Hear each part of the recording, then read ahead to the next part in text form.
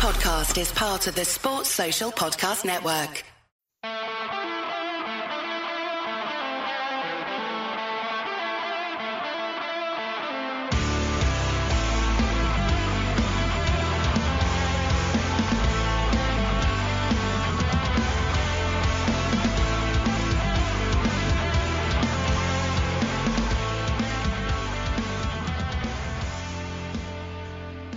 What's good, boys and girls? Two-Footed Podcast on Thursday, the 7th of July, brought to you by EPLindex.com and our presenting sponsor, Liberty Shield. Liberty Shield is a VPN provider. A virtual privacy network allows you to go online, change your location, access things you're geo-blocked from. So UK expats wanting BBC iPlayer, ITV Hub, all four, you can get that. Irish expats wanting RTE Player, you can get that. And most importantly, you'll keep your data safe. Liberty Shield is the #1 rated VPN provider on Trustpilot. And if you go to Liberty Shield right now and use the code EPL25, that's EPL25, you can get 25% off either the hardware package or the software package. So the hardware package is a router, just post it out to you, shipping worldwide, easy to set up, easy to use. The software package is instantly downloadable to your device. Again, libertyshield.com, EPL25. We're also brought to you by Home of Hopcroft, a giftware and homewear company located in Scotland but shipping worldwide. Check out homeofhopcroft.co.uk. And finally, do check out the EPL Index and Anfield Index shops, which you can find on Etsy. Use the codes EPL10 or RED10 to get 25% off at checkout. Right, folks, it is a busy day in the world of the Premier League. Signings are being announced. Leeds United have confirmed the signing of Luis Sinisterra, the Colombian winger from Feyenoord. I love this signing for them. I think he's an outstanding player with huge potential to develop. He'll give them an added goal threat. He's direct, he's aggressive, he's inventive. He scores spectacular goals. I think Leeds fans are going to love him. He's not a direct replacement for Rafinha because he's a right-footed left winger as opposed to the left-footed right winger that Rafinha is. I don't think it's a given that Rafinha will leave. I think it's possible that he'll stay one more season and then go to Barcelona because he doesn't seem keen on the Chelsea move. He didn't seem keen on the Arsenal move. And I wonder if he'd rather just wait and get that move to Barcelona next summer, if that's when Barca have their finances in order and can sign him. So it wouldn't be a surprise if Leeds were able to roll out him on one wing and Sinisterra on the other. And that could be a lot of fun to watch. Yesterday, Leeds confirmed the signing of Tyler Adams. Again, I really like that for them. I think him and Mark Roca is a really good, strong pairing in midfield.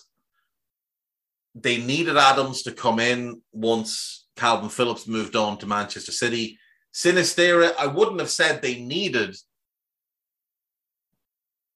a left winger because they had Jack Harrison, they had Dan James, Rodrigo could play there, but I can see the sense in this move, and maybe they're looking at it like it's tough to find a good backup striker.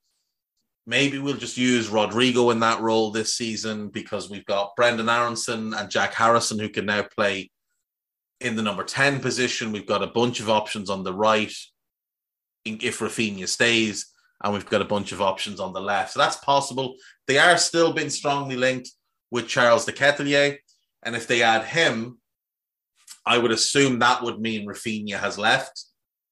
But de Ketelaere can play everywhere in that front four. So he can be your starting 9, your backup 9, your starting 10. He can play off the right. He can play off the left. He's a really talented player. I like what Leeds are doing this year. It's an improvement on the approaches that they've taken in previous years. Nottingham Forest, obviously, yesterday confirmed the addition of Moussa Niakate from Mainz, big, powerful, rangy centre-back, who is more dynamic and more of a ball carrier than the previous options. So he could play in the middle of their back three with Worrell to his right, McKenna to his left, or I think this might be more likely. He'll play on the left of the back three, and Scott McKenna will step across one into that middle role. We're still waiting on Brentford to announce the signing of Aaron Hickey, but it looks like that one should happen. Fulham been strongly linked to a bunch of clubs. We'll come more to the gossip and the rumours later on in today's podcast. What we're going to do now is listeners' questions, because it is Thursday, and on Thursday we do listeners' questions. That's just what we do on the Two Footed podcast. So we have a question from Justin Mikado. He says, thinking ahead to the World Cup in 2026, which nations do you believe will end up in the final four spots? What possible dark horses and teams that may surprise or be a bit of a joy to watch? So let's address the final four first. I think France are a very safe bet. When you take a look at the talent, take a look at the track record, you look at the age profile of that squad, they've won a World Cup. They're probably the favourites to win it again this year. And come 2026, I mean, Kylian Mbappe is still only going to be, 27 years of age? Konate will be 27 years of age. Koundé will be the same kind of age. Theo Hernandez will be in his late 20s, but still in his prime years. You're going to have Ousmane Dembele in his prime years, Christopher Nkunku in his prime years, a mid-20s Moussa Diaby. Like, there's just so much talent in that. Like Tchouaméni, Camavinga. Camavinga will only be 23 in 4 years. And that guy by then might be the best midfield player on the planet. So I think France are a very safe bet. I think England are a good bet. Again, take a look at the age profile. I think Dean Henderson is England's best goalkeeper. He's 25. He'll be 29 by that World Cup and should have 4 years experience as a first choice goalkeeper running into that World Cup. So he should have established himself by then.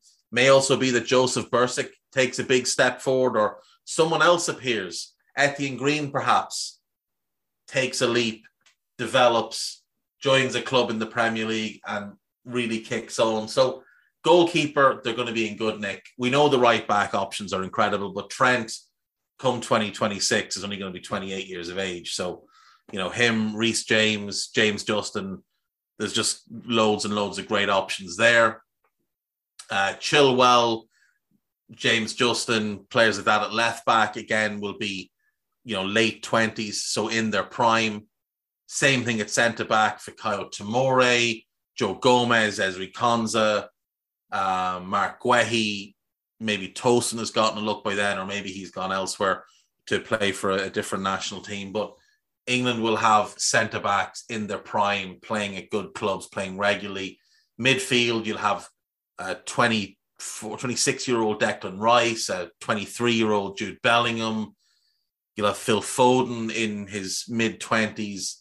And in attack, you'll have Bukayo Saka, Jadon Sancho, and so on and so forth. The only one they'd really have to replace is Harry Kane. I don't see Kane still being first choice in 4 years' time. But, you know, Calvin Phillips will still only be 30, so he'll be a midfield option. I think it's going to be a really strong England squad by then. And obviously, there's just so much more talent pouring through now. We'll see what happens with the likes of Carney Chukwuemeka. We'll see what happens with Harvey Elliott, Charlie Patino at Arsenal, Emile Smith-Rowe. I didn't even mention Mason Mount and all the immense talent like Levi Colwill coming through the Chelsea Academy. So Harvey Vale could well have established himself in the England squad. It's a very exciting time if you're an England fan. So I think they're two good options. I would say Germany, potentially. I think there's a bit of a need at centre-back, but Rom has really kicked on this year as a left-back option. Schlotterberg has established himself as a centre-back option. Ridley Baku might be the right-back. You'll need a centre-back. You might have to find a goalkeeper because Ter Stegen has taken such a step back that he's probably not going to be the one you'll want to replace Manuel Neuer. But once you get into midfield, you'll have Joshua Kimmich in his prime, or at kind of the tail end of his prime. you'll still have Leon Goretzka.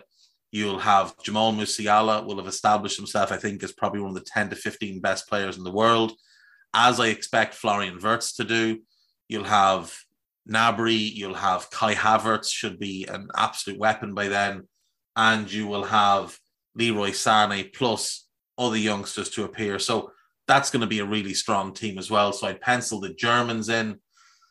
And I think it's always a safe bet to look at Brazil, because when you really start to dig down into it, we know about Vinicius, we know about Rodrigo and what he could be. Gabriel Jesus, you'd hope in 4 years, a better player than he is now because he'd have been playing regularly at club level. Richarlison should have kicked on by then. He'll be getting really good coaching for the first time in his career now that he's joined Spurs to play under Antonio Conte. You know, Eder Militao should have stepped on and really developed. I think there's a litany of talented Brazilian midfielders who by then should have established themselves as first choice. And the one that I really, really like, the one that I think has been so important in their back-to-back Copa Libertadores wins, and I think is obviously playing a key role again this year, is Danilo. I think he's outstanding. But you've also got like this Endrick kid, meant to be super talented. We know that City have snapped up a few really talented young Brazilians like Kai and that. So you'd expect all of them to be really contributing heavily at that point. Marquinhos will only be 32, so he'll likely be the captain at that point. Gabriel from Arsenal should have stepped on his development, should have become as what he's going to be in 4 years' time in his peak. Lucas Paqueta will be 28. Bruno Guimaraes will be 28. And again, I think he's one with, we've seen what he's done at Newcastle already. And I think he's got sky-high potential. Matheus Cunha, Gabriel Martinelli. There's just a lot of really... Renan Lodi will be 28, so he'll be in his peak years. You expect that he'll be one of the left-back options.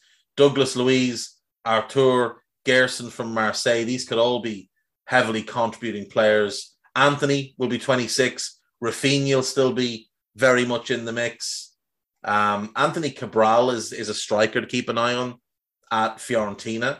They signed him to replace Dusan Vlahovic when he moved on. Now, he had a slow start in his first half season, but he was outstanding for Basel. In his 3 years there, 18 in 39, 20 and 36, 27 and 31 in half a season. 27 and 31, including 13 in 12 in European competition. Now, it wasn't the Champions League, but still, that's impressive. He's one to keep an eye on. And the one I really like, the Brazilian forward that I really like, that I think everybody should be keeping a close eye on, is Evan Nielsen at Porto. Just keep an eye on him, because last season he got 21 goals in 46 games in all competitions, 14 in 30 in the league. I'm expecting him to go to 25 in the league this coming season and potentially get as many 35, 40 across all competitions. 22 years of age, massive talent. Keep an eye on him. So yeah, they'd be my four. I think Spain could be in that mix as well, obviously. You'd never write off Argentina. There's a really, really talented Uruguayan team starting to take shape underneath the last days of the Suarez, Cavani, Diego Godin team. There's a really gifted Uruguayan team being put together, but maybe not Final Four, but certainly a last 8 team.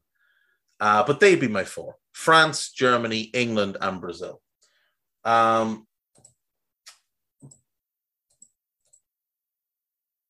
Dark horses, Uruguay, I think, always overlooked. Depending on On who else they can sort of, I don't want to say rob because that's not the right word, but I think the Ghanaian team is starting to look really exciting. You've got Salisu. He is committed now to playing for the national team. Tariq Lamptey has made the decision that he's going to play for them. Inaki Williams, he's going to play. His brother may also make that decision. And then there's a lot of talk that Callum Hudson-Odoi could well make the decision that he's going to play for Ghana as well. So keep an eye on Ghana. Nigeria, with Osimhen by then in his peak, that could be a special team. And Norway are going to be there or thereabouts. They're going to have Haaland and Odegaard and a litany of other very talented players. Norway are one to keep an eye on. In terms of who'll be exciting to watch, I do think that Ghanaian team could be really fun. I do really think it could be a lot of fun to watch that Ghanaian team, especially if Hudson-Odoi makes the decision, which he should do because he's not going to get England caps.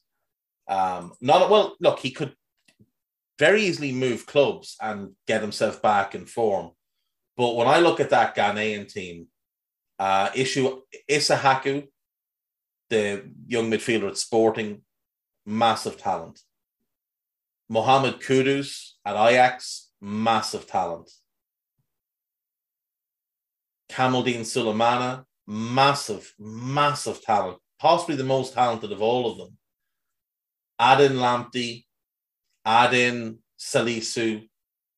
There's already some real talent there to be excited about. I think Ghana are the African team to watch.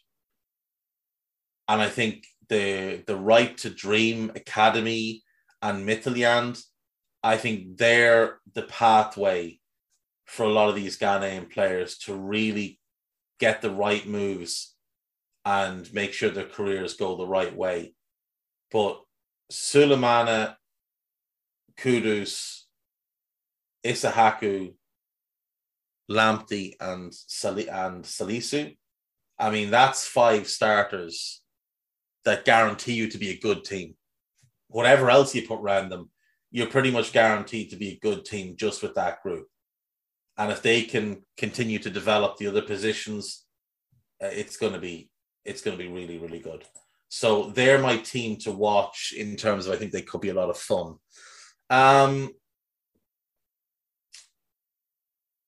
So that's that. Moving on then. All-time Werder Bremen 11 versus all-time Schalke 11. A Schalke 11. Let me think. Let me get myself an old piece of paper to write this out on. So Schalke 11. Manuel Neuer, you'd imagine, would have to be the goalkeeper.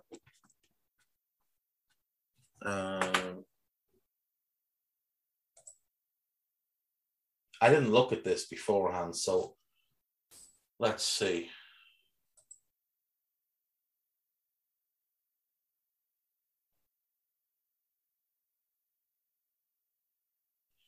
I'm going to try and pick this based on players that I've seen, not players from, decades and decades ago that I'm not really aware of.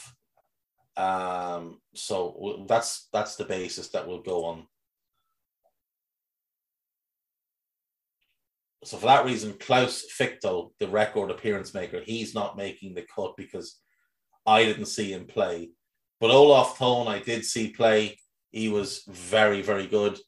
Could play in midfield, could play as a sweeper. I preferred him in midfield. So he'll be in. Andreas Muller. They had both Andreas Mullers there, didn't they? They had the holding midfielder one. And they had the one who was at Dortmund.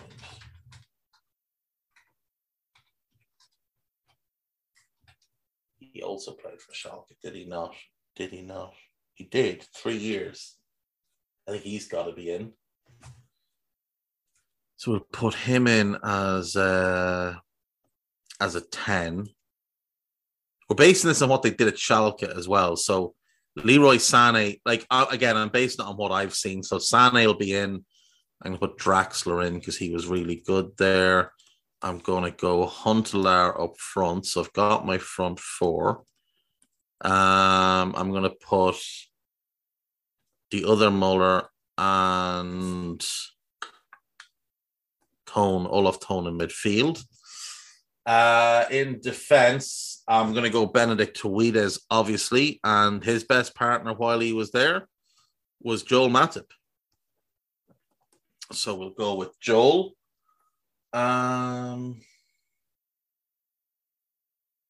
Fullbacks. Eigenrock was good.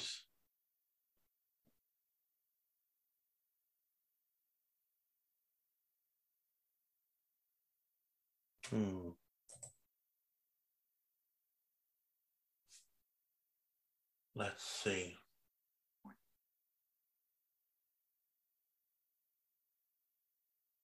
Go Eigenrock at right back and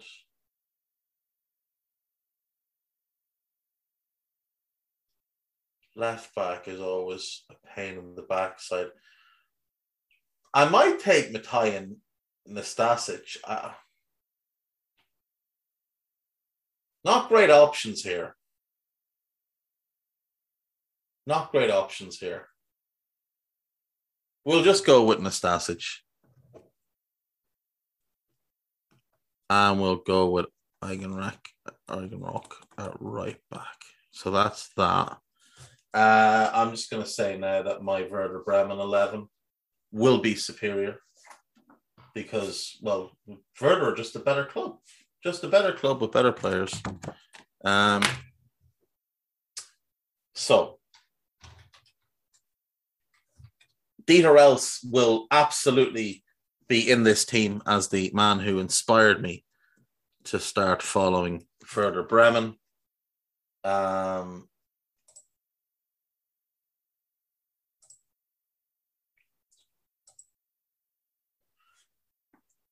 Now to build a team around him is the important thing here. So Marco Bode will be in there as well. One club man, really important player for Werder and for Germany. Torsten Frings. Is he my third midfielder? He might be.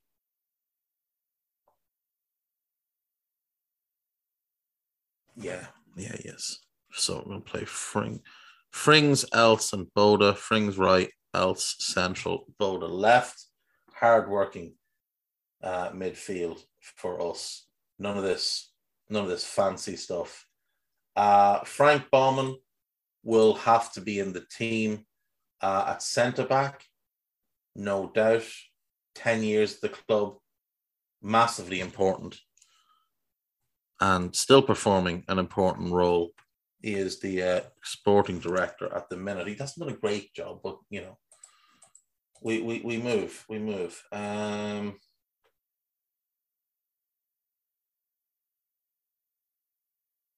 My front three, Naldo's in. Obviously, Naldo's unfortunate not to make the Schalke team as well, but he was just better for us than he was for them, and Joel Matip is a better player, but Naldo's in. My front three pretty much picks itself.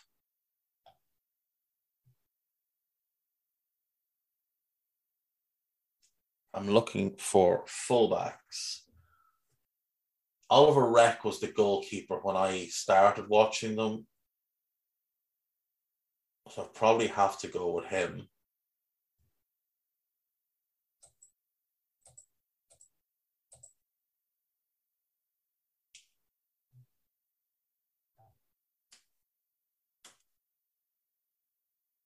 I was never a fan of Tim Weiss. The fact that he's a wrestler now is very amusing to me, but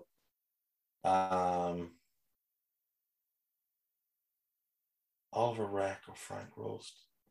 Oliver Reck. Reck and goal, yeah. Fullbacks.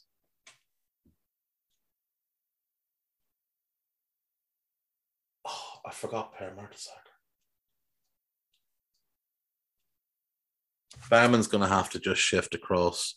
Mertesacker has to be in. Mertesacker has to be in. Far too good not to be.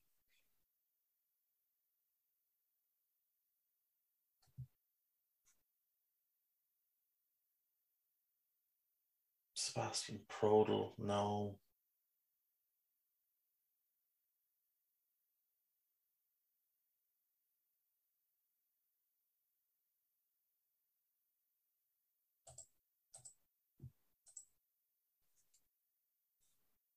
See, Klaus Flichtel played for Schalke, then Werder, then Schalke again, but he's not someone I saw play, so I can't really justify picking him.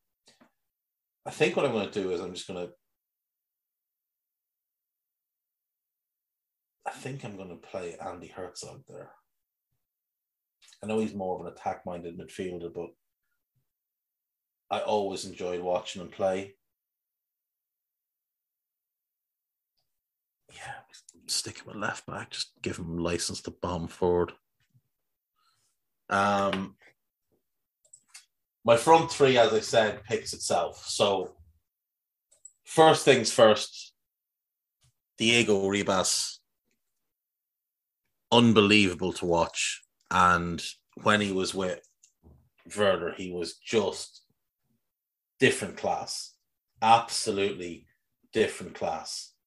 Won them both cups.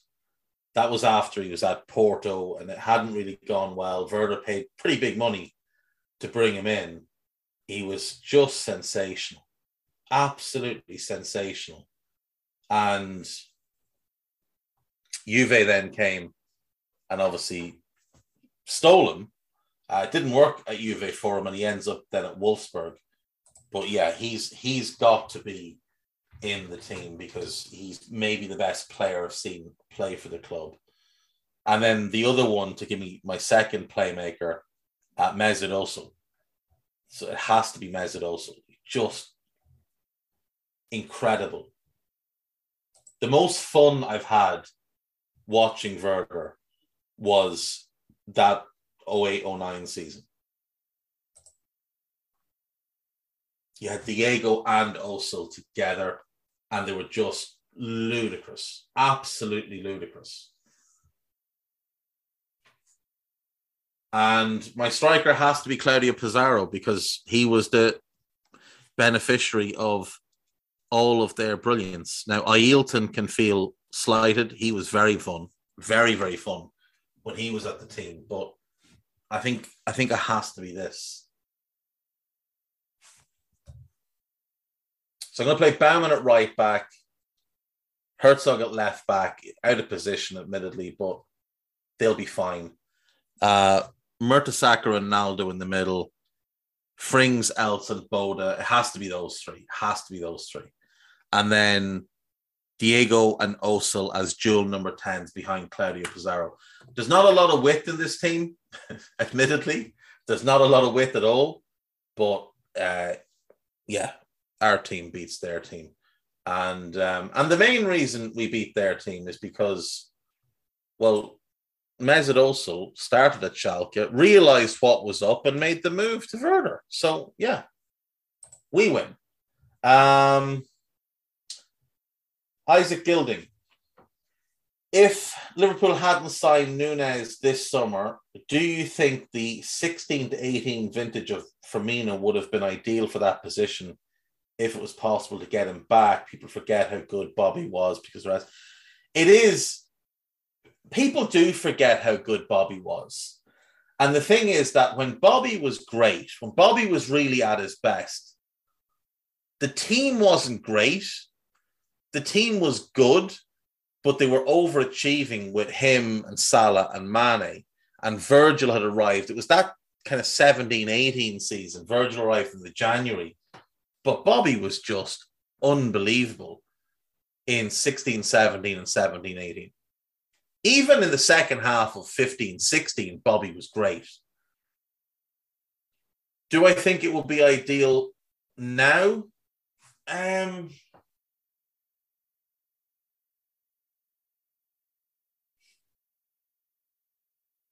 Possibly. But if they'd done that, they need a midfielder anyway. We know that. I still would have wanted that midfielder, but I would have wanted more of a goal-scoring midfielder, a Bruno Fernandes type. One of my biggest reasons I always wanted Bruno at Liverpool was because I think you need 3 really reliable goal scorers, and Bobby's not a really reliable goal scorer. So the thinking was you get Mo, you get Mane, and then you get Bruno arriving from deep, and all of them benefit from Bobby.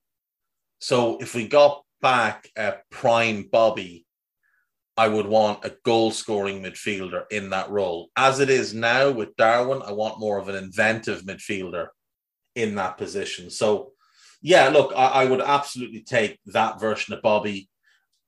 You could, if you got that version of Bobby back, though, even with Darwin, that works because he could play as a 10 behind Darwin. Kieran or 99, who's the one Liverpool signing you were most excited about, but they turned out to be a major disappointment? Harry Kewell. Harry Kewell. I loved him when he was at Leeds. Absolutely loved watching him play. He was just so gifted. The game came so easily to him. And he looked like he had levels and levels to go up. And then we've been linked for years, and we finally got him, and it was just a big old flop. Now, look, we still won a European Cup, so, you know, you can't criticize too much. But Harry Kewell, yeah, I was so excited when we signed him. The one I was gutted we didn't get was Les Ferdinand. We'd been linked to Les Ferdinand for 2 solid years when he was at QPR. And he was scoring for fun there. Like, he was so aggressive, so good in the air. And it really did look like we were going to be the team to get him. Now, he was a little bit older. Les was late 20s. I think he was nearly 30 when he left. He was 29 when he left for Newcastle. We'd been linked with a move for him for the summer coming up. But they sold Andy Cole and bought Les Ferdinand. He was great for them. You look at his goal scoring at QPR, his last 3 years there. So in the Premier League era, 20 in 37 in the league, 24 and 42 all competitions, 16 and 36 in the league, 18 in 40 in all competitions, 24 and 37 in the league, 26 and 42 in all competitions. He'd had a really weird career to that point. He was quite late sort of making the breakthrough. He was 23 really when he got his chance at QPR. He'd had a year on loan at Besiktas where he'd done well. He scored 18 goals in 30 games. But back then, players didn't go on loan to Turkey. It just wasn't what happened. Then he went to Newcastle. He gets 25 and 37. And then they signed Shearer, and his goal numbers drop. He gets 16 and 31. But all competitions, he still scored 50 and 84 for them. So for 5 straight years, he was an absolute weapon. Went to Spurs, and injuries and age caught up with him. It didn't really work. But yeah, Les Ferdinand, I was gutted we didn't get him. In the end, we got Stan Collymore. Another one I was so excited about signing, because back then, remember, you only, especially living in Ireland, you only really saw them match of the day. There was no YouTube. There was no every game been shown. There was no streams, none of that kind of stuff. So all you really saw with Collymore was the highlights. And he was outstanding. He really was outstanding in that Forest team. Brought them up to the Premier League, hit the ground running, absolutely battered everybody, scored 22 goals, was banging them in from 25 yards, either foot, could beat 4 players and score, built like a tank, great pace, looked like he had everything. Yeah, him and Kuehl will be the 2 most disappointing ones. Stan Collymore might be the most disappointing player English football has seen in terms of what he should have been and what he went on to be. 3 England caps. Guy should have had 80. Like when we got him, he was only 24. And he was coming into a team with Fowler, McManaman, McAteer, Redknapp, Barnes, Rob Jones, like loads of players who are going to give you opportunities to score goals. Redknapp's passing, Barnes is passing, McAteer and Jones, endless energy, good delivery from wide areas. McManaman, arguably the best player in the league at the time, and it just didn't go well for him. The first season was pretty good, but it was all downhill, and he obviously had his demons that he was dealing with, and it's very unfortunate for Stan the way his career worked out. He should have been so much more. James, if you could go back and make one Liverpool player of the 2000s onwards never have an injury, who would it be? For me, it would be Agger, but I could see arguments for Sturridge or Gerrard. Gerrard's an obvious one. Stevie had quite a few injuries, but did manage to overcome them for a long run. Studge, yeah, I mean, for sure, the most talented English striker of his generation, without question. Could we include Michael Owen here? Because if so, I'd actually say him. Because as I've said before, I think Michael Owen had the potential to be the best striker in the world, especially considering Ronaldo had those injuries. Owen was like the next one. And unfortunately, his hamstring exploded and it wasn't the same. But I do love the Agger shout because from a talent, leadership, organization, reading the game standpoint, Daniel Agger is the second best centre-back I've seen for Liverpool after Virgil. But he had the $1 million talent or the £50 million talent in a 50p body. Unfortunately, his body just failed him over and over and over again. His back, muscular issues, he was retired so early, but he wasn't treated all that well either by Liverpool. But yeah, Daniel Agger would be the one I would aim with there. Stephen Smith sent me a text earlier with, I think, 50 questions. But they're all quick, rapid fire. So I have a very short round of quick fire questions, all related to which is the best attribute for which player has these best attributes in the Premier League. So best leader. Best leader. I look around the Premier League and I don't see many great leaders on the pitch. I think Jordan Henderson's a great captain off the pitch. I don't think he's a great leader on the pitch. I think Van Dijk is the leader of that team on the pitch. City don't have one. Arsenal don't have any leaders. Nobody at Spurs stands out.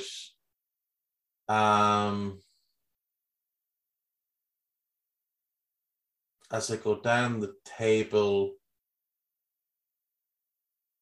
I mean, Cody.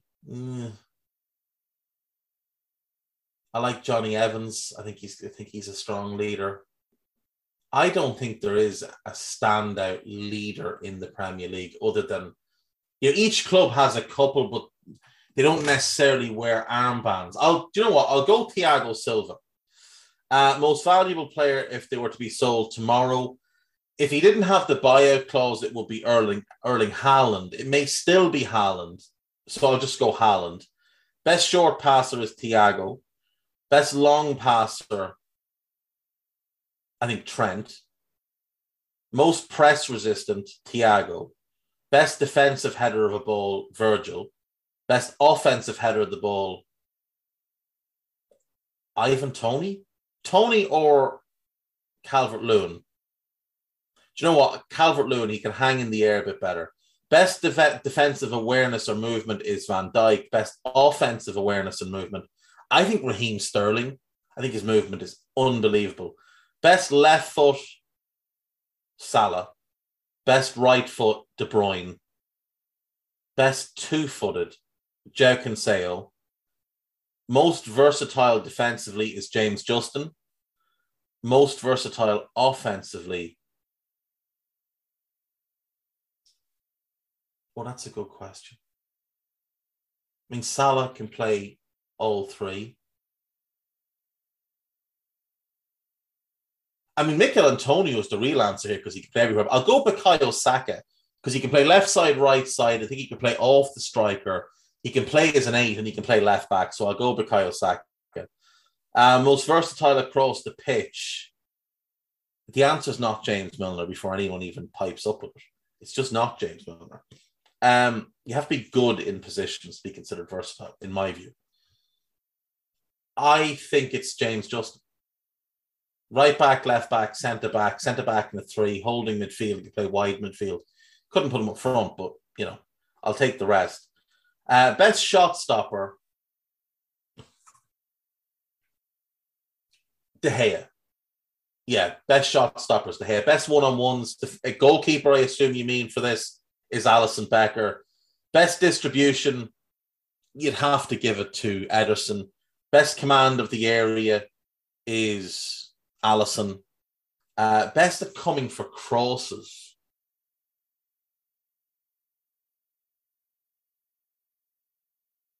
Best at coming for crosses. Ederson's awful. Ali's very, very good in that regard. I think Emi Martinez. Yeah, world football, it will be Thibaut Courtois, but it is Premier League. So I'll go Emi Martinez as the best at coming for crosses. Best team at defending corners, I would say Liverpool. Hard pressed to think of the last time Liverpool conceded a goal from a set piece, but City are great at that as well.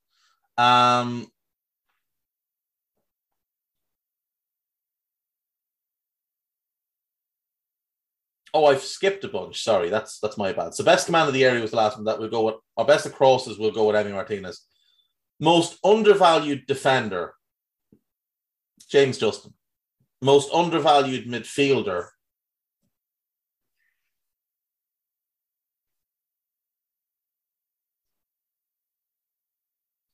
Vitaly Janelt at Brentford. Really, really good. Good at everything. Not great at any one thing, but good at everything. Most underrated attacker.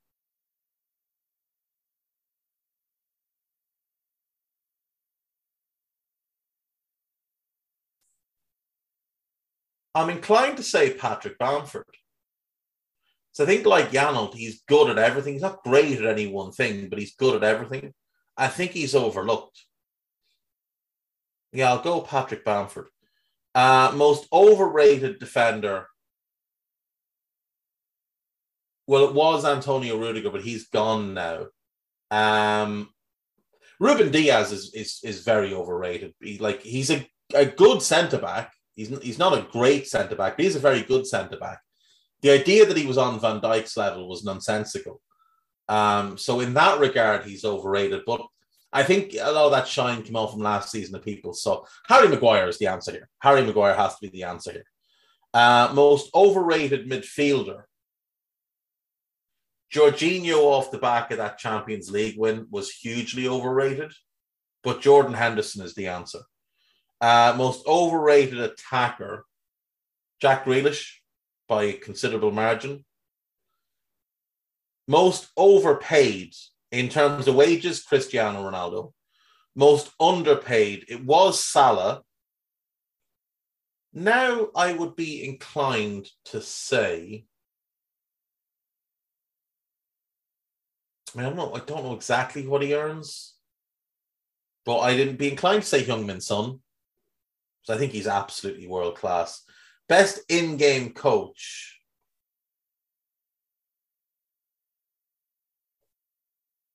Conte. Best setup coach, Klopp. But Pep is the best balance of the two. So that's kind of where I put them all on the same level. Best crosser of a ball, Kevin De Bruyne. Best set piece taker.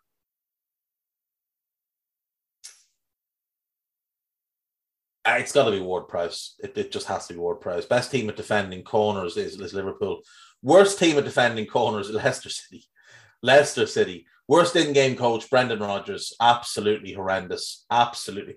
Him or Mikel Arteta. They're both awful in-game. Both are decent at setting the team up, but awful. Best setup coach, Lampard, without a question. Best support, Crystal Palace or Newcastle.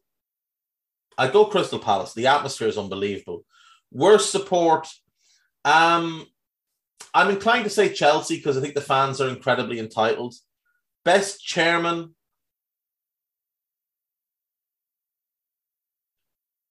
I suppose whoever the chairman of City is, just lets them spend and get on with it and covers up what needs to be covered up. Worst chairman, without question, I think it's got to be whichever of Gold or Sullivan is the chairman of West Ham United.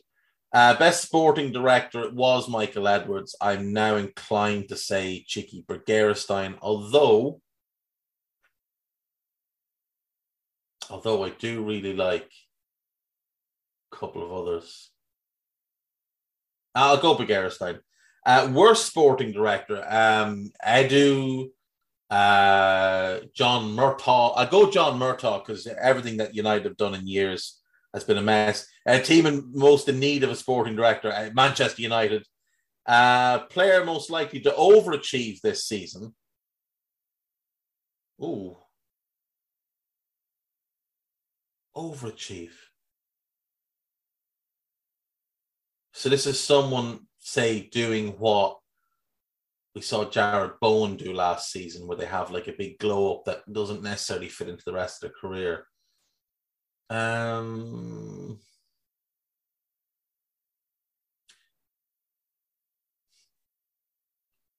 I will go for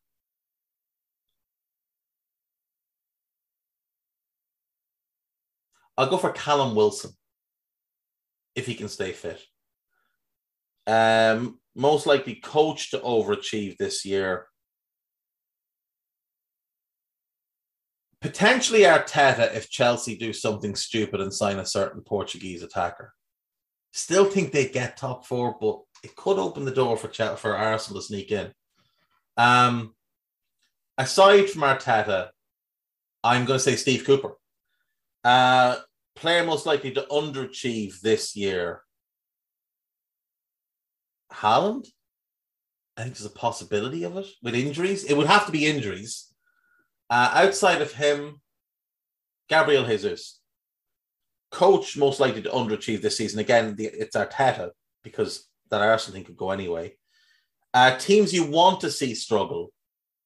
I don't really want to see anyone struggle. I enjoy the struggle of Everton from a Liverpool point of view, but I would rather see them do well, even though it's funnier to see them do badly.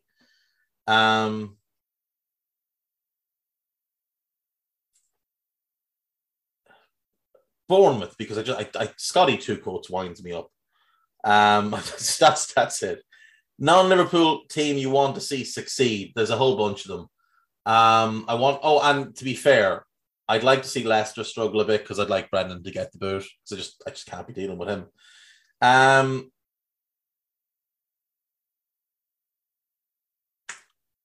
Non-Liverpool team you want to see succeed. Spurs, because Conte. I always want to see Arsenal do well. There's some idea that I don't like Arsenal, but I do. My uncle George, may he rest in peace, was a huge Arsenal fan, and I've always had a bit of a soft spot for them. And Brighton, I always want to see Brighton do well because I used to live in Brighton. I was a season ticket holder, so I like to see Brighton do well. I want to see Palace do well because I like bravery in the transfer market and I like their approach. I want to see Forest do well because I really like Steve Cooper and I think it's great to have Forest back in the top flight. And last one I would give you is Brentford, because I just think they're smart and I like seeing smart clubs do well. And finally, rank the West Wing cast in order. He's watching it at the minute and his favorite is Leo. Right, my first is Toby Ziegler. Always. Toby Ziegler is my favorite character in the West Wing. I'm a huge, huge fan of Richard Schiff. So Toby 1. I think Bartlett 2. Love Martin Sheen. I think Bartlett 2. Leo McGarry 3. Sam Seaborn 4. Josh Lynham 5. Charlie Young 6. Donna Moss 7. CJ Craig 8. Abby Bartlett, couldn't really stand her, to be honest. 9. And Will Bailey, when he came into it, would be 10. And then obviously, look, there was Matt Santos came into it, but he's only in the last 2 seasons. And Arnold Vinnick is very good. I really enjoyed Arnold Vinnick in it. If we're including him, he's probably quite high up. I'm happy with my top 5. I think they're the 5 kind of power players in it, really. Sam, obviously, do you know what? I'll go Charlie Young 4. So Toby, Bartlett, McGarry, Charlie, then Josh Lynham, and then Sam Seaborn, because he did leave after 4 seasons. But yeah, that would be it. But yeah, I didn't really like CJ Craig. I love Alison Janney. It's not her. There was just parts of the way the character was written, which is unusual for I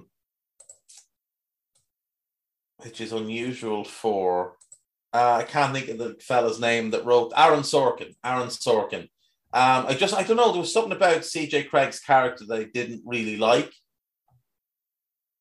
But yeah, they'd be of the main characters.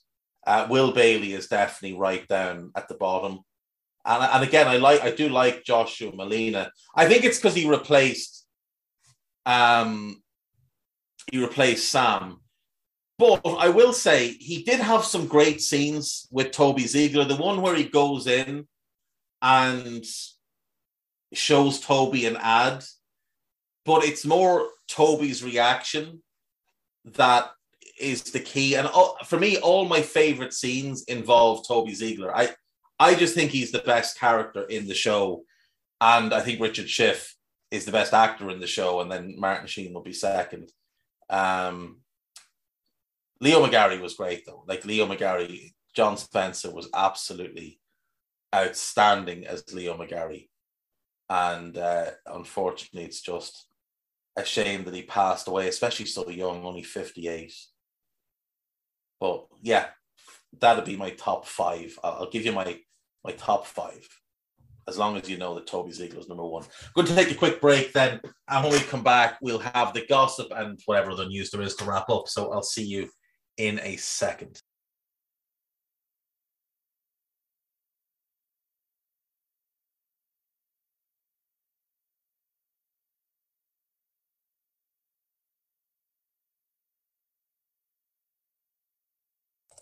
Right, welcome back. So It looks like Raheem Sterling is on the move, heading for Chelsea.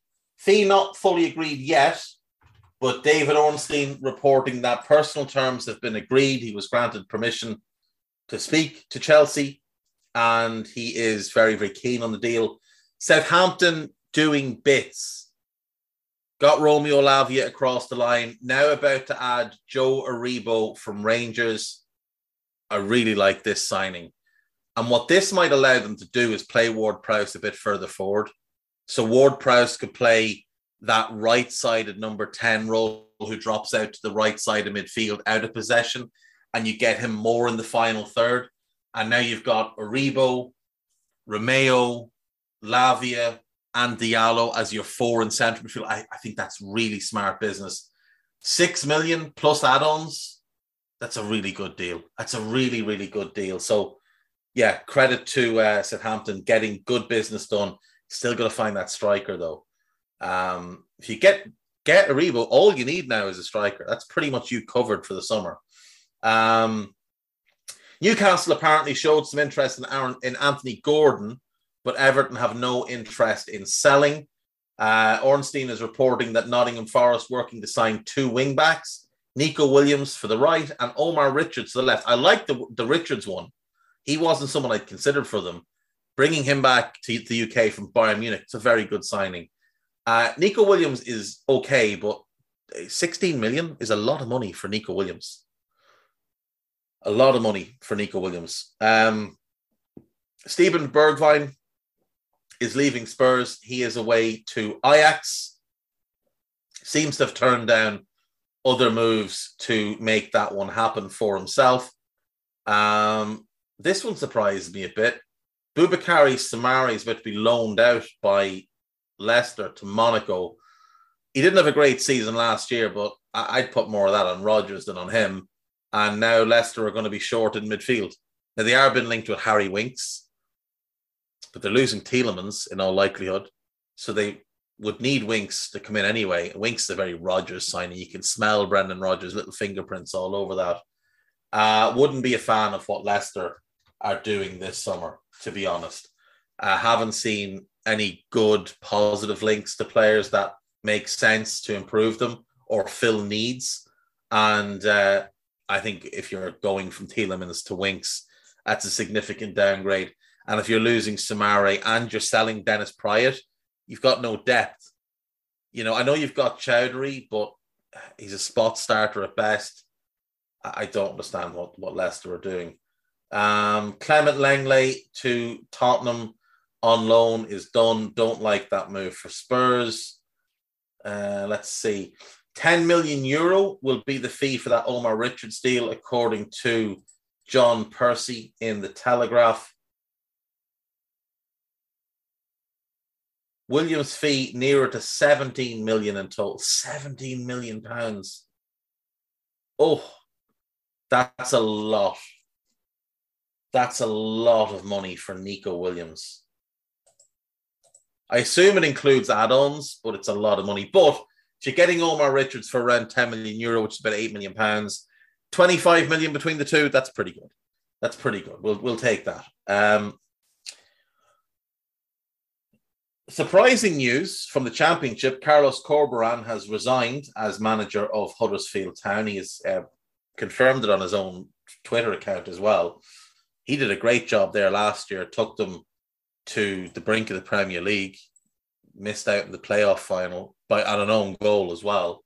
I assume he's had options to go somewhere else. That's the only thing I can assume, is that he has an option to go somewhere else. He's a very, very promising young manager. So keep an eye on him. What else do we have today? Christian Eriksen's deal to Manchester United should be confirmed before the weekend. 3-year contract. Man City are preparing to offer Riyad Mahrez a new contract.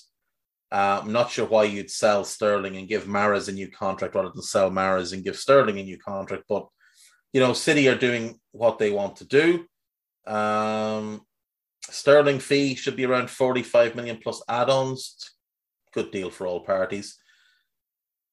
Andreas Pereira should complete his move to Fulham today. Fulham also been linked with Issa Diop, which I do quite like that one, to be honest. We'll hit the gossip and we'll get done for the day. We've got 2 days worth of gossip to catch up on. Chelsea hope to complete the signing of one of their two defensive targets this week, with negotiations ongoing for Matthias de Ligt and Nathan Ake. Those two things are not the same. Bayern Munich have reached a verbal agreement with de Ligt in a blow to Chelsea's hopes. It's very clear that would be his preference. That's where he wanted to go originally when he was leaving Ajax, but Bayern at that point couldn't put the money together. If they can do it now, that's going to be a great signing for Bayern. He'll develop better at Bayern as well. I'm not sure Bayern need him because they've got Upamecano, they've got Lucas Hernandez, they've got Nianzou, they've got Pavard. But look, he's really good.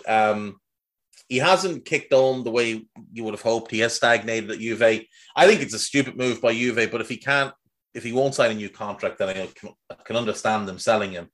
But if they're selling him, having let Romero and Demirel go in the last couple of years, I just think that's like they signed the three of them in one summer, and that should have been their backline sorted for 10, 12 years, and they're going to be without any of them after 3 years. It's just silly. It's just silly. Christophe Galtier says he wants Neymar to stay at the club. We'll wait and see if that's true. Tottenham are still keen to sign Pau Torres. They should be. I think it makes a lot of sense. You just make Langley the backup in the middle. Ajax have offered Ajax Bergwijn, that's done. Fulham are close to Manor Solomon. Chelsea and England winger Callum Hudson-Odoi and Anthony Gordon of Everton are both of interest in Newcastle. Brentford are expected to confirm the signing of Aaron Hickey this week. Forest and Omar Richards, Southampton and Joe Aribo. Leicester have opened discussions with Feyenoord over Erkan Koku. Now, that is one I do like. He's very, very good. I'd much rather have him than Harry Winks personally. And if they're selling Tielemans, that's a near perfect replacement. Everton have inquired about the availability. I saw this as the availability of Armando Broja as a replacement for Richarlison. Richarlison played left wing, not playing Broja on the left wing. Former Tottenham manager Mauricio Pochettino is eyeing a move to the Premier League. I went through some potential landing spots for him on Tuesday, if you want to go back and listen to that. Bournemouth wants to take Nat Phillips on loan. Just buy him. Just buy him. Italy midfielder Jorginho's contract with Chelsea runs out in 2023, and the 30-year-old's agent says talks for a renewal are set to take place in September. I wouldn't be surprised if he was sold, because they are today been linked with Frankie de Jong, and it would make sense to bring in Frankie and move him on. Arsenal are confident of beating Manchester United to the signing of Yuri Tielemans. United have made a bid of 51 million for Anthony, but the Dutch club are holding out for 68 million pounds for Anthony. Like, that's a 35 million pound footballer all day long. At 22, not exactly lit the Eredivisie on fire. If you pay 51 million is far too much. If you pay 68 million, you should all be arrested. Manchester United still do not know when Cristiano Ronaldo will return to training. He is still absent without leave. Bayern Munich director Oliver Kahn says a move for Ronaldo would not fit with the German club's philosophy, that philosophy being smart. Chelsea are preparing a bid for Matthias Nunes. I doubt it. But he's very, very good. Barcelona are considering Nicolas Tagliafico in case they cannot sign Marcos Alonso. I'd much rather have Tagliafico anyway. Everton are set to offer Anthony Gordon a new contract. Toffees have no intention of selling Dominic Calvert-Lewin. We'll see what happens if an offer lands on the table. Arsenal are looking to sell 7 players, including Nicolas Pepe and Bernd Leno. Rumours that Leno could be heading to Fulham. That's actually the next one here. Leeds have urged Barcelona to make a final offer for Rafinha this week, as they want the Brazilian forward's future resolved as soon as possible. Like I said earlier, I think the best thing for all parties might be he stays one more year. Leeds will get a slightly lower fee, but at least they'll get Rafinha for a year. Crystal Palace are hoping to beat Everton and Nottingham Forest to the signing of Morgan Gibbs-White. He doesn't really make sense for Everton. He makes a ton of sense for Palace to replace Gallagher. He makes a ton of sense for Forest to replace Zinkernagel. I just don't see where he fits at Everton. Palace are in talks to sign Swansea's English midfielder Flynn Downs for $8 million. I like Flynn Downs. I liked him at Ipswich. I think he's done really well at Swansea. West Ham apparently also in the mix for him. Tottenham are closing in on the £15 million signing of Jed Spence. We've been hearing this now for weeks, so we'll wait and see. Omar Richards and Nico Williams. Southampton are also interested in Williams. I just don't think they are. They've got 4 good fullbacks. They don't need another one. At right back, they've got Walker Peters and Livramento when he comes back from injury. He'll be the starter. At left back, they've got Perrault and Thierry Small, and Walker Peters can play across there. They don't need Nico Williams at all. Club Brugge have rejected a bid from Leeds for Charles de Ketelaere, who would prefer a move to AC Milan. It'll come down to who offers more, and Leeds will probably offer more. Jesse Lingard is set to fly to the United States to hold talks with 2 Major League Soccer sides following his release by Manchester United last month. This tells you all you need to know about Jesse Lingard. 29 years of age, gone off to MLS. Because he doesn't care about football, he cares about money and lifestyle. And that's fair play. If that's what he wants to do, that's fine.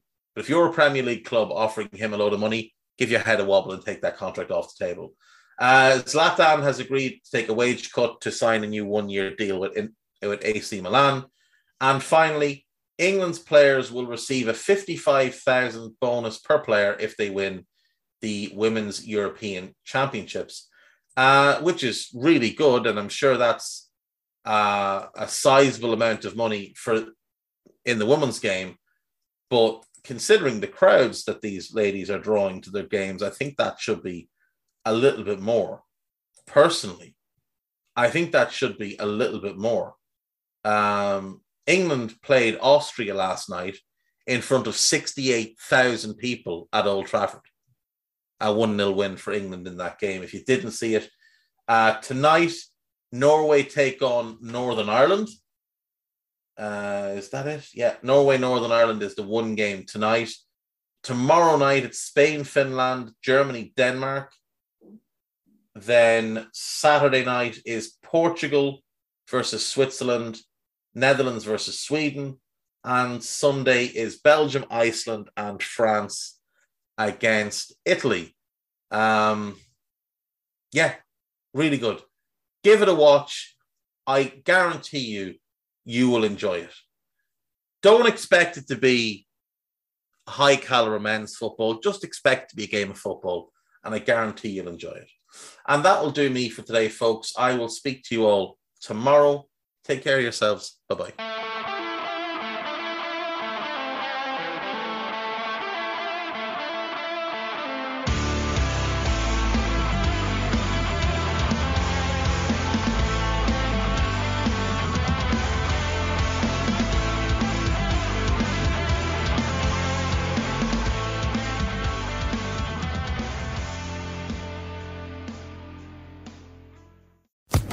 Social Podcast Network.